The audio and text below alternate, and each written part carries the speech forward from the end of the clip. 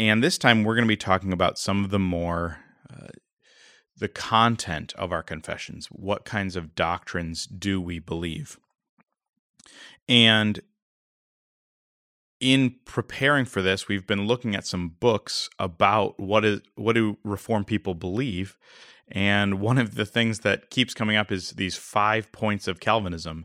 That seems to be all that Reformed people believe. Is that an accurate summation of Reformed belief, or how would you approach that question? Yeah, I mean, there's more than 5 points to Calvinism, a whole lot more. Yeah, it is remarkable how, like, for many people at a popular level, when they just think Calvinism, all they think is the 5 points, right? Which those are true, right? Those are important aspects of what it means to be Reformed. But there's a lot more than 5 points to Calvinism, and I think actually, when you understand the broader sweep of the Reformed tradition, those 5 points are able to fit a little bit more nicely. I always like to talk about the Reformed faith as having three legs, like a three-legged stool. That, and by this I mean there's like three things that I think distinguish kind of confessional Reformed faith from other Protestant traditions, at least especially the Baptistic ones, evangelical ones. One is that 5 points piece, which is just a very high view of grace, which we'll come back to that. The other one is what I call a sacramental understanding of the church. Like, we believe in baptism and the Lord's Supper, that they're means of grace. And if you have a sacrament in which only the church can perform, that tend to make your understanding of church higher because you need to be there, right? So this goes all the way to the liturgy. So that second leg, which is often missing from most expressions of Reformed Church in America, is that sacramental understanding of the church. And the third leg is one that I think of late has been broadly embraced by broad evangelicalism, which is a holistic view of mission or vocation, wide angle kind of perspective. And here I'm thinking in particular of understanding that sometimes we talk about vocation a lot, right? Like how God, changes how I work and how I think, and all these interconnections. And I think the Reformed faith just has this really big picture perspective where, like, we're able to talk in meaningful ways about how the Christian life, vocational discipleship is a term that Keller likes to use, impacts all these different areas of our life. So it's a really holistic kind of spirituality. So those are the three-legged stool that I often talk about. But I think it's actually good to look at the confessions themselves. And in our tradition, we have what's called the three forms of unity, and it includes three confessional documents: the Canons of Dort, the Belgic Confession, and the Heidelberg Catechism. And so I think it's helpful to understand just kind of a big picture, like, what are these documents about? What's distinct about them? What's a little bit about their history and background? So the Canons of Dort, that's where these 5 points of Calvinism come from. And what was it that was bringing those up? Well, Dort is actually of the three forms. Dort is the latest. In other words, it's the youngest, but it was still written in 1618, 1619. And even though Dort is the most well-known of the Reformed documents, it's the most scholastic, it's the most technical and difficult to understand, and it's the most narrow. It's a very, this is really important to understand. It's a very narrow document. It was actually, a synodical meeting of Reformed professors and pastors in the Netherlands gathered to deal with the teaching of Jacob Arminius. and his followers, the Remonstrants, right? And they were teaching 5 points, which were the opposite of the 5 points that we now have, right? So it's a very unique sort of kind of polemical context in which these come to us. And Arminius himself was a seminary professor, so this is a pretty high level discussion of theology. Yeah, it's very high level, and it's also a judicial document, right? It's a synodical. It's a synodical document, right? And it reads like a synodical document, right? So it doesn't have like nice flowing prose, and it's very technical. And it's just helpful to understand that that's what it's about. That doesn't mean it's wrong or bad or anything like that. But what's really important about the document, which I think, again, I mean, we kind of get frustrated sometimes that people just think Reformed faith equals the 5 points and predestination. But for sure, those are really central and they're really important. Doctrines of grace are very important, and that's what the canons of Dort do is they really elaborate and make explicit what was kind of assumed in earlier confessional teachings in the Heidelberg and the Belgic. What's interesting about both of those documents, the Heidelberg Catechism has no mention of predestination explicitly, and the Belgic Confession actually only has one article, and it's very brief. And so the canons of Dort really take those and kind of elaborate out of it. And you get what are the 5 points. And we're not going to go into the details of the 5 points, but I'll just mention them briefly here. So the 5 points are total depravity, unconditional election, limited atonement, irresistible grace, and the perseverance of the saints. Now, again, in a later episode, we'll break down what those mean. This is the tulip, right? But I think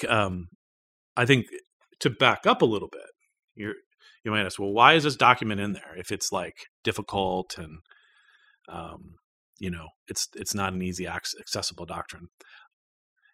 I think it's really important. The way I like to think about it is this: Dort is like the operating system for the church's doctrines of grace. So when you think about an operating system, now if you're a computer person, computer science person, you are responsible for actually constructing operating systems, right? So it's this complex sort of coding of zeros and ones and all kinds of different things.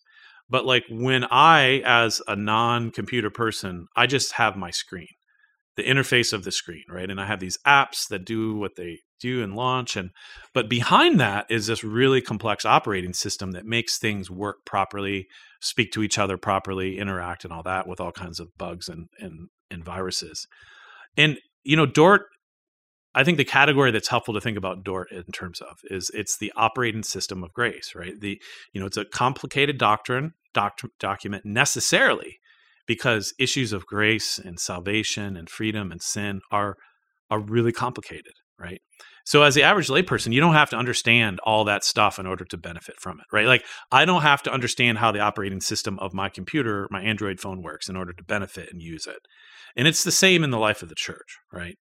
But if you're a seminary professor or you're a pastor or you're in a teaching position in the church, it's important to understand at a basic level, at least, why these doctrines are important. I was gonna say I don't think we've ever actually recited the canons of Dort in church, but when you're preaching, these are kind of what are in the background of your mind when you're doing that preaching. Exactly. Right. It's sort of like, it's like grammar, right? When we put sentences together, like we assume English grammar and syntax, we don't have to name it and itemize it,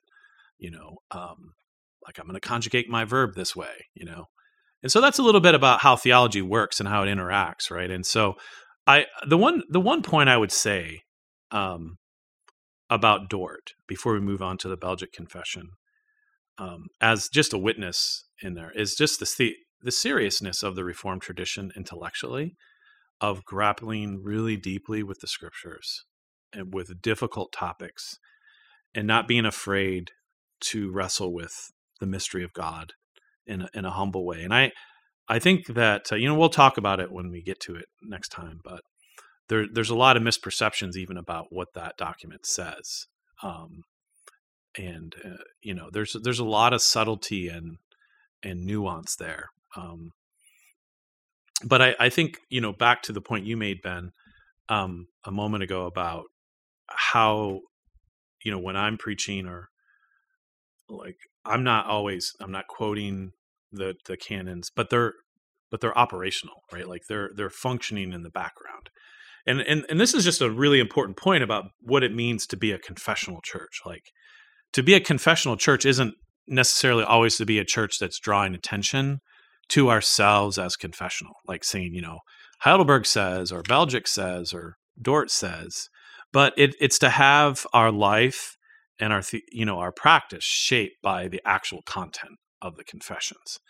And so I think that's just, know that, even though you might not hear on a Sunday any reference whatsoever to being Reformed or the confessions, like they're still working in the background, because myself as a pastor and our leaders, like these are really important. That's actually something that has been going on for the entire life of the Christian Reformed Church, our denomination. Back in the 1920s, there was a disagreement about theology, a doctrine called common grace. And when there was a report made to Synod about this, the report first laid out what does Scripture say on this issue, and then laid out what do the confessions say on this issue. And that's how our church deals with issues. It looks at Scripture and it looks at the confessions, and how do these things come together? But we are bound by both of these things. Yeah, and I think there's an important point here to make about how confession, again, if you just grew up in an evangelical church and you think, our only authority is the Bible, all we need is the Bible, for sure, Scripture is the ultimate final authority. But part of what in the first episode and here, what we're trying to say is that to be fully biblical, you need confessions, right? A sign of a true tradition is that it leads you more deeply into the Scriptures. It doesn't lead you away from the Scriptures, right? And so that's to say that we realize that these are historical documents, and there's sometimes ways that they frame things that are, maybe not the best, or draw too sharp of a distinction, and we're fine, correcting those in the light of that.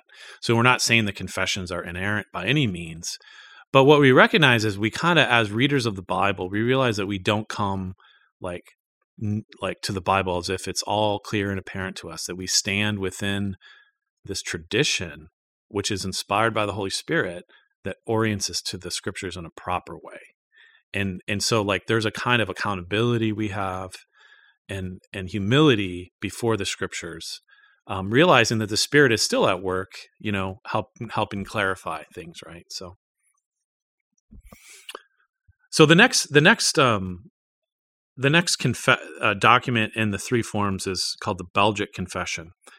And actually, the Belgic Confession is the oldest of all three confessions. It was written in 1561 by a man named Guido de Brès. And this is a confession, right, in the technical sense, right? Like it's called the Belgic Confession. It's not a catechism. It's not a canon. And the Belgic Confession, for me personally, is my favorite of the three, even over the Heidelberg. I think it is the clearest expression of the Reformed faith, in that it just sort of it's structured in terms of articles, right? So it starts with the question of God, goes to Revelation, Scripture, election, Trinity, all these things. So it has very succinct treatments of these. And so oftentimes I will direct people to the Belgic Confession first before the Heidelberg Catechism, just for a big picture sweep of what the Reformed faith is. Interestingly enough, Guido de Brès was influenced a lot by Calvin, and Calvin wrote a confession called the French Confession, and this is patterned after that, although de Brès' confession stands on its own. He was a student of Calvin, actually. That's right. In Geneva, and then he went back to the Netherlands to pastor with his education and ended up writing this as a statement to the French king, right? Not the French king, actually. The Spanish king. Yes, right. Who had control over the Netherlands? Philip II, I believe. So we'll come back to in a moment, like the circumstances in which this confession was written. But the things that I think the Belgic Confession are really, for me, are the most helpful is its treatment of the doctrine of the church and the sacraments, and in particular the sacraments. And this is where the confession really reflects the influence of John Calvin, who had a very high view of the sacraments as means of grace, especially the Lord's Supper. And yeah, the Belgic is a beautiful confession, and that really emphasizes how God uses baptism and the supper as ways to nurture and grow our faith. And that's just, again, a lot of people don't think about this in the Reformed tradition as being a sacramental tradition. But the Belgic Confession very much is. Very much reflects John Calvin's view of the sacraments, which unapologetically, in my view, pushes our understanding of sacraments and church in the direction more of the Roman Catholic and the Lutherans. Not all the specifics of their views, but just that the sacraments are means of grace, they're objective means of grace that we really need for growth and maturity. So you said something there that I just want to tease out a little bit. You said that this confession and John Calvin have a high view of the sacraments. Can you explain the difference between a high view of the sacraments and a low view of the sacraments? That's a great question. Again, we'll do a whole session on sacraments, but a low view of the sacraments would be that they're just mere signs and symbols, right? They're just teaching tools. It's just like an illustration, right? The supper just illustrates, the forgiveness of sins, Jesus' body and blood. There's nothing really going on there, right? Or baptism, it's like a baby dedication, right? Or it's really about more what I do, my confession of faith. Where a high view of the sacraments is to it doesn't deny the human obedience character of the sacraments, or that they even have a kind of pedagogical function to teach us, but that God is active in them, communicating grace to us. And that's what it means to have a high view of the sacraments. Now, there's different understandings of that grace, right? Between, say, Roman Catholic to Lutheran to Reformed. But there really is an important element in which, and this is why we do the Lord's Supper every Sunday, because we believe that in the supper, Jesus really meets us and that he nourishes us in faith and encourages us, right? And feeds us. So that's a high view of the sacraments. And we'll come back to the specifics in a later lesson or session. So back to the church as well. You think that the Belgic is helpful in talking about how we understand the church? Yes. In the Belgic, you have a number of questions, or rather articles, that deal with the nature of the church, the nature of its government. You get there the marks of the church, so what are the true marks of the church? The pure preaching of God's word, the right administration of the sacrament, and the exercise of discipline, right? So there's a lot of material in the Belgic that really is helpful when you think about the practical life of the church. And in particular, I think that the Belgic Confession is really helpful for office bearers in the church. So oftentimes I'll teach these articles to help people understand. So this is maybe you said it's kind of the first document that you give people sometimes, the broad overview. Mm-hmm. But it also is a little bit of a high level view of some of these things, because you don't necessarily need to know how a church is governed in order to come to a church. Exactly. But it's a helpful thing for the church to understand. Yes. The other thing about the Belgic Confession, which I want to kind of close reflecting on, again, how has this document become, you might use that word, operational, right? So on one point, it's operational in what you just said, in that it helps govern, leadership and thinking about the nature of the church. It helps us with our understanding of worship and sacraments. But I also think that this is such a unique document, in part because of the story. Now, we've already mentioned that the confession was written. It's actually a political document, by which I mean that it was written to the king of Spain, Philip II, defending the Reformed churches as legitimate churches. So Spain and the king who had control of the Netherlands was thoroughly Roman Catholic and saw the Reformed churches as just sects, break off and heretics. And one of the things that Dubray in this document, and it follows the pattern of Calvin and his Institutes, is its attempt to say this is the faith, right? It's a common faith that we share with the Roman Catholics, right? And we use that word Catholic not in Roman Catholic ways, but he's actually making an argument for the Catholicity of the Reformed faith and saying, we're not seditious, we're not undermining the social order by having an alternative religion that undermines. And so on the one hand, there's a sense in which he's trying to establish like the truthfulness of the Reformed faith as a true church, while also making clear unapologetically, according to Scripture, we believe this, right? And so there's a phrase that keeps getting used. It opens the confessions, which is, we believe in our hearts and confess with our mouths, ... right? And we believe in our mouths and we confess with our hearts. We believe in our hearts and confess with our mouths. This is a quote of Romans 10, where Paul is talking about the gospel going out, proclamation of the gospel. And this is a phrase that gets repeated through the confession, which is, Dubray is saying, like, we believe, this is what we believe. We are bearing witness, right? And what's interesting about, or fascinating and sad all at the same time, is that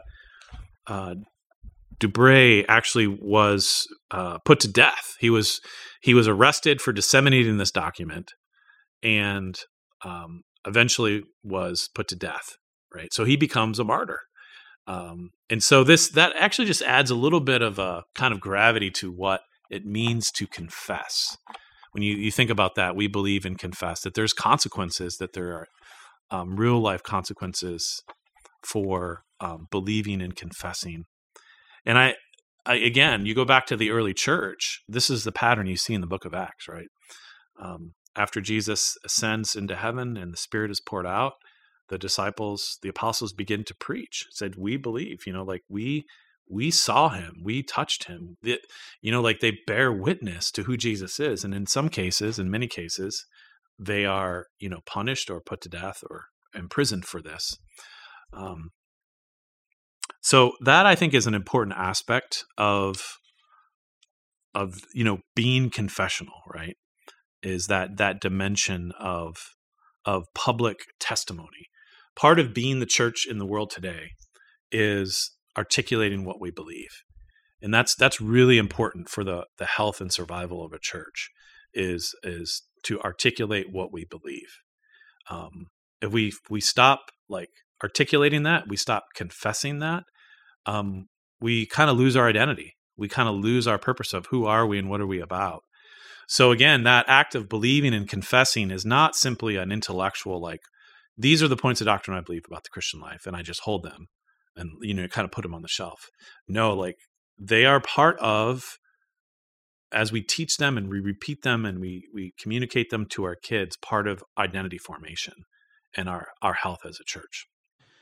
It's also interesting the way that Dubray wrote these particular things down, and he wrote them really knowing that he could face the kind of punishment that he faced, and he chose these particular things. And I think that is somewhat reflected in the way that we embody our confessional identity as a church, because there are a lot of things in our church that we disagree about and that we don't hold as essential. But when it comes to these things, we stand firm. Yeah. That's why I think it's again, in the worship setting, we always have a confession of faith as part of our worship, right? It's usually Apostles' Creed, but different times of the year, we will put in different articles from the Belgic or the Heidelberg. And just, again, part of that is, it's sort of like saying the Pledge of Allegiance. That's how I think of it sometimes. If you grew up saying the Pledge of Allegiance in grade school, right, there's a way that that this is our American identity. This is what it means to be who we are. And it creates a kind of civic imagination. And obviously we have all kinds of disagreements. But in an even more profound way, I think that's the way that the creed and the confessions work, is that when we confess them together, they're like, this is the true source of our unity, which allows us, again, a bit of latitude and grace when we disagree in other ways. So that brings us to the third our document in the three forms of unity, which is the most well-known, the Heidelberg Catechism. The Heidelberg Catechism was written in 1563 by primarily Zacharias Ursinus and also by Caspar Olevianus. And it was actually commissioned, I believe, by one of the princes in Germany as a means of trying to unite Lutheran and Reformed together. But it certainly reflects more of a Reformed sensibility than a Lutheran one. But again, it was meant to be a compromise document, which, again, all of these are, believe it or not, compromise documents in one form or another. If you understand the history and background, there's all these schools that are pulling in extreme directions, and the confessions often express a pretty middle of the road position. But the Heidelberg Catechism is easily the most well-known and most beloved of the Reformed confessions, even amongst Presbyterians. It opens with the really beautiful line, what is your only comfort in life and death? That I'm not my own, but belong, body and soul, and life and death, to my faithful Savior, Jesus Christ. Now, growing up in the Reformed Church as a teenager, which I didn't, but I know Ben did you have to memorize that line and repeat it to the elders where you ask that question? Absolutely.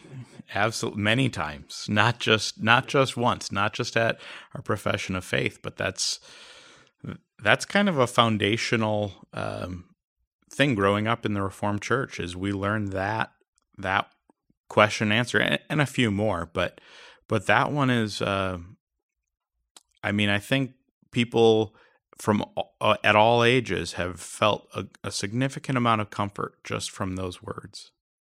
And so this will often make it into our worship services as well, whether it's in a, assurance of pardon or even in a confession. So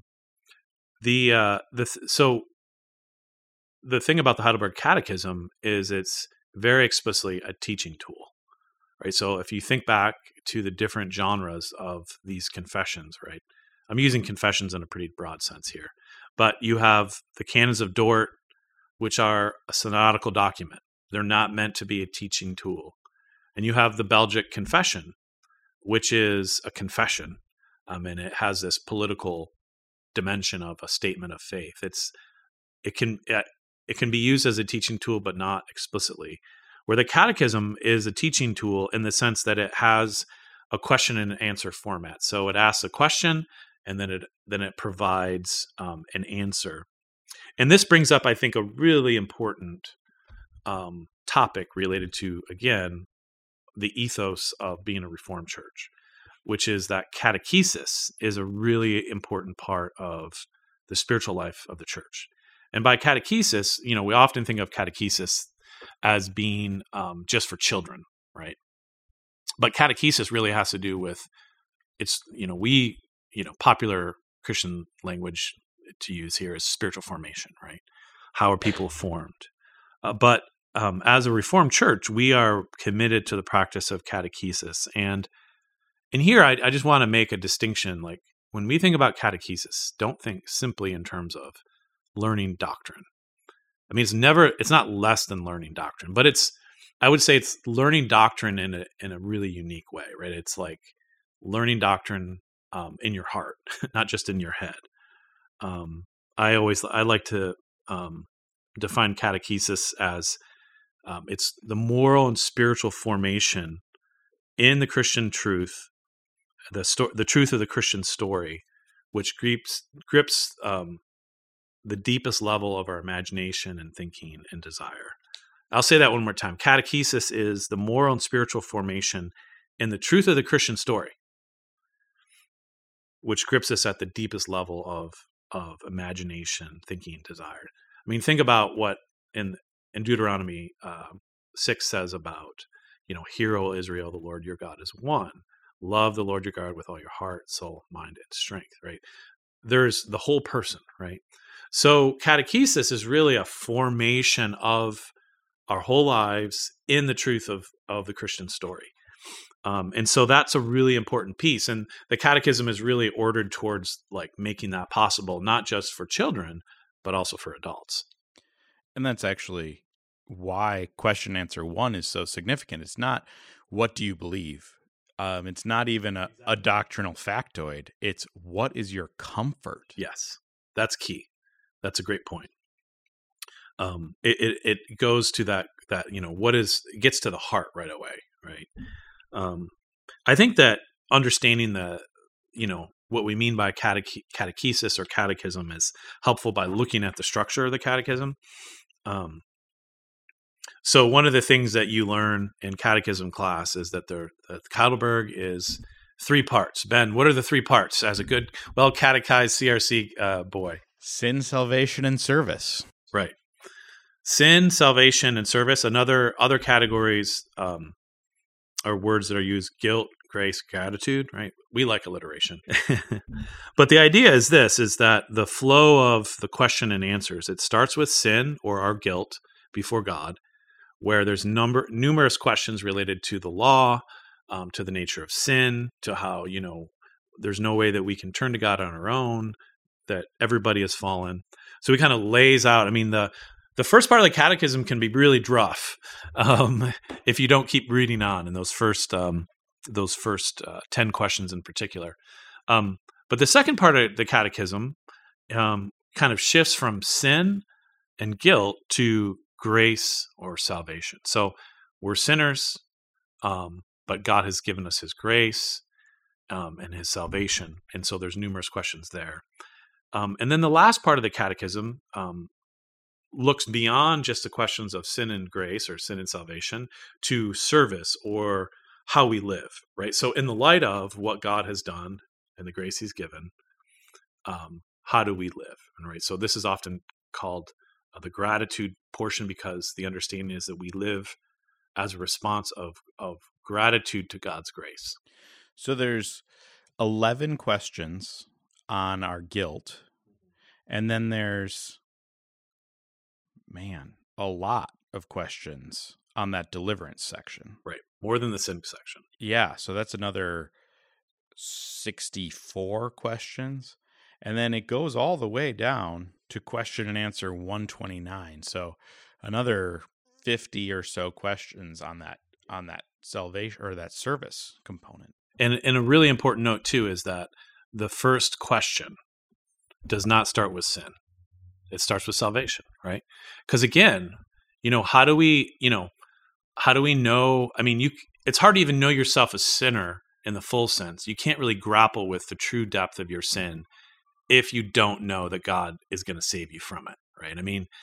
It's just like, how do we, it's as an illustration, how do we, the kinds of, like, when we hear the hardest things about ourselves, like the mistakes we make or ways we need to improve how we live, it's really hard to hear that from people we know that don't love us. We're prone to just shut it out and say, well, but when you know somebody loves you and cares for you and they're sharing something, not because they want to hurt you, but because it's the truth, you're open to hearing it. And it's so true in our life of grace, right? Like, it's the grace of Christ that meets us. And it's that reality of sin. Like, we already, we might already have senses of guilt and shame and all that, but like, it's only when we have that sense that, my true belonging is in Jesus that I can really grapple with the true depths of my own sinfulness. And that's what the catechism wants us to see too. That's question and answer 2, right? What must I know to live in the in the joy of this comfort, live and die in the joy of this comfort. And it's first how great my sin and misery are, which is what the catechism lays out. But then it's how am I delivered from this guilt, and how do I live in response to that? It's not about even just explaining our guilt. It's all about getting back to that comfort. Now, going back to the catechism piece in terms of this as a teaching tool, a couple years after the catechism was written, there was an introduction into a new edition of it, of Lord's Days. In other words, the catechisms was broken down. There's 129 questions altogether, right? So what the authors or the editors did is they broke each question into a Lord's Day. In other words, the idea was, and this is the case still in some Reformed churches that have evening services, where traditionally in the Reformed faith, in the CRC especially, you would have Sunday morning worship and then you have Sunday evening worship. And Sunday evening worship was meant usually to be preaching on the catechism, right? So there was 52 Sundays, and so we broke the catechism into these different sections. And the importance of that as just an observation is just to say that this is the heart and center of the Christian faith, all of these questions. And we just need to always be keeping them in mind and reviewing them, going back again and again. It's not like we, I read it, I got it, I'm moving on now. No, there's a way that we kind of need to renew ourselves in that reality. So I want to just break down a little bit, though, the different components of the catechism. And again, this question of, well, what does it mean to be a fully formed Christian? What do I need to know about who God is and what Jesus did for me, who I am? And the catechism is great on this point. And so what you have, and we've already talked about this a little bit, is the first section, really questions 1 through 22, they deal with the categories of sin and grace, right? Sin and grace, how I'm saved, that I'm a sinner, how I'm saved, the nature of true faith. But then what ends up happening is in question 23 through 58, there's a shift, and there's a commentary on the Apostles' Creed. So we say the Apostles' Creed most every Sunday here. I used to say the Creed with my kids on their way to school. We would recite it as I drove them to school. And it's such an essential statement of faith, right? Because it really encapsulates the story of the Christian faith, right? And I think this is, again, so important about the catechism and the nature of Christian belief.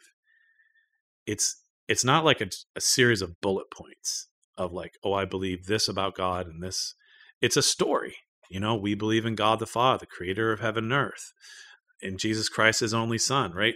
And it's a story. The creed is a story. And so the catechism then shifts from the really specific character of salvation to the story of faith, of the Catholic faith, right? The Reformed Catholic faith.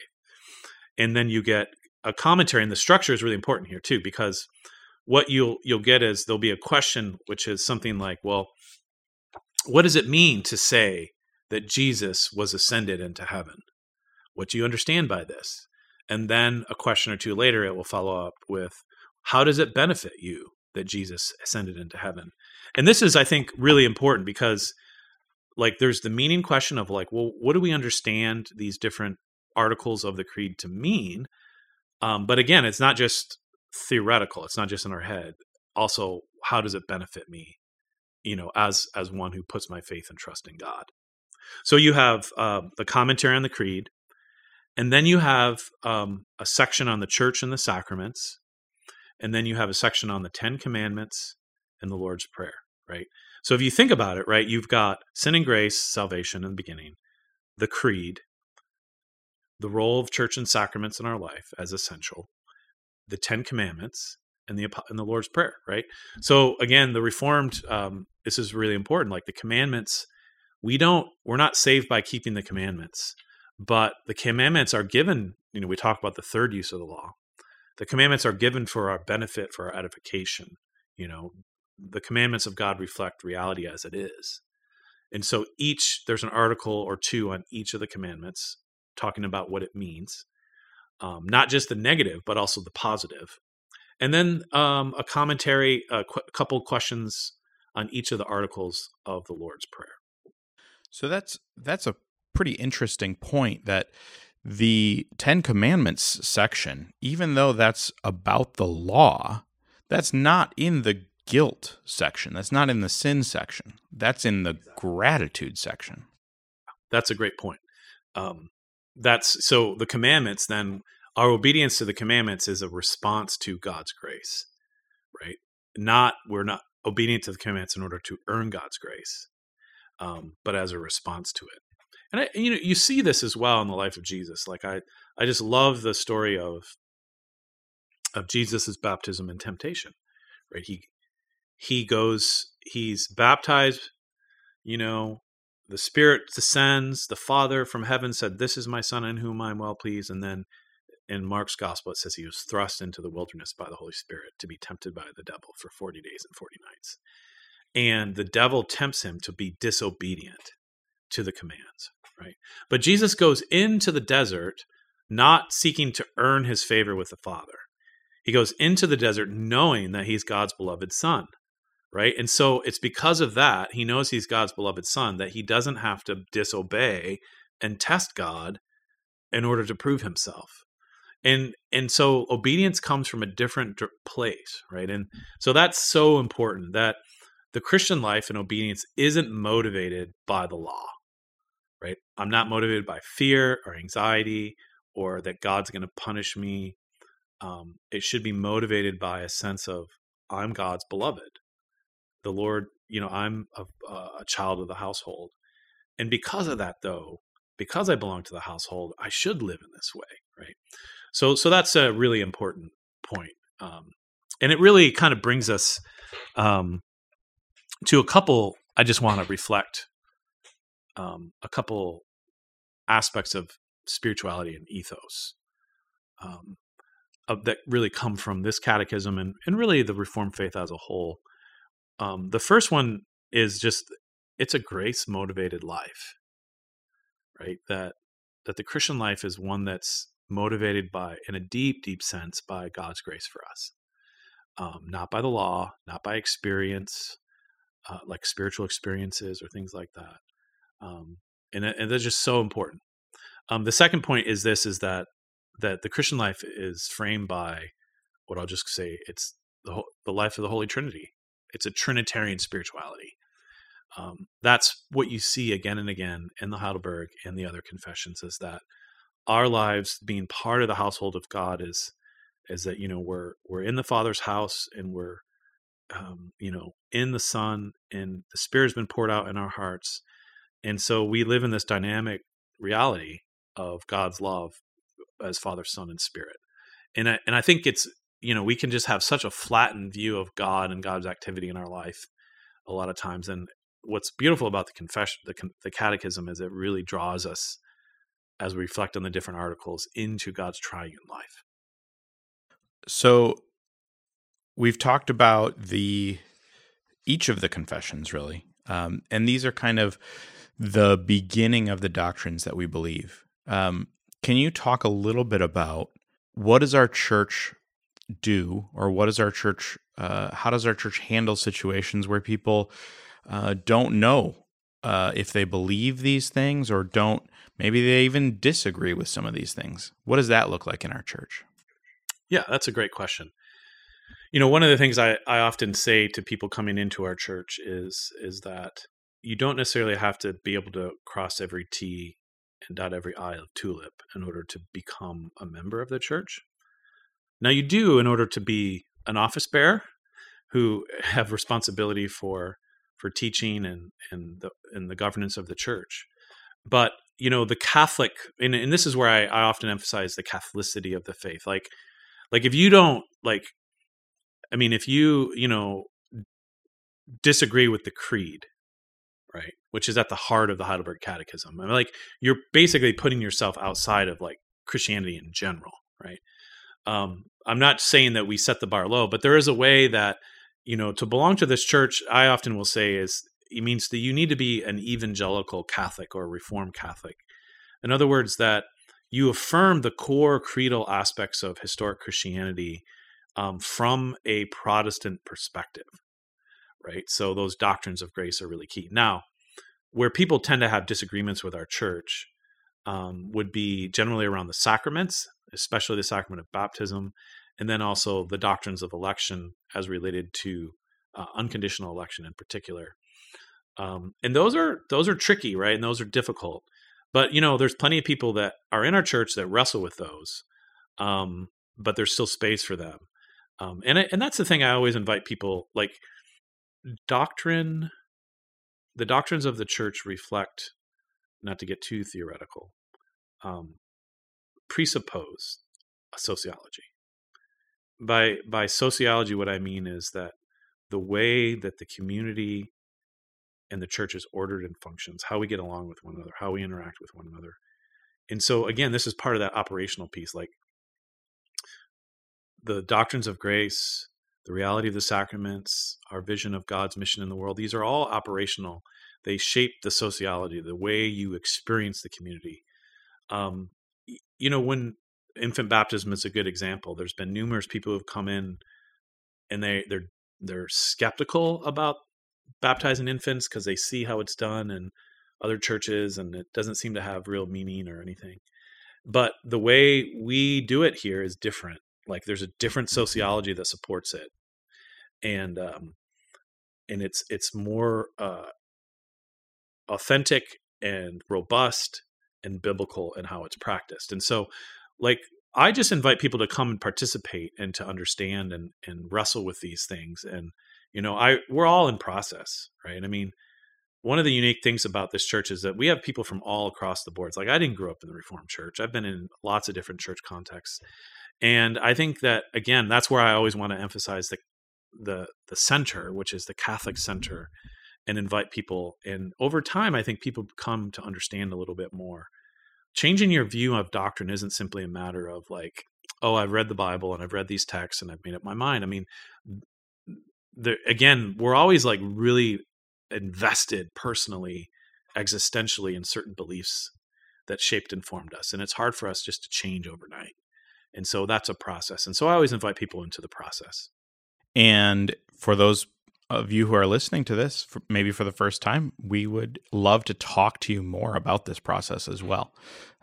These conversations are an invitation to talk more about what we believe and to hear what it might look like for you to believe those things with us. So thank you very much. And we will be back with the next episode soon. Thanks.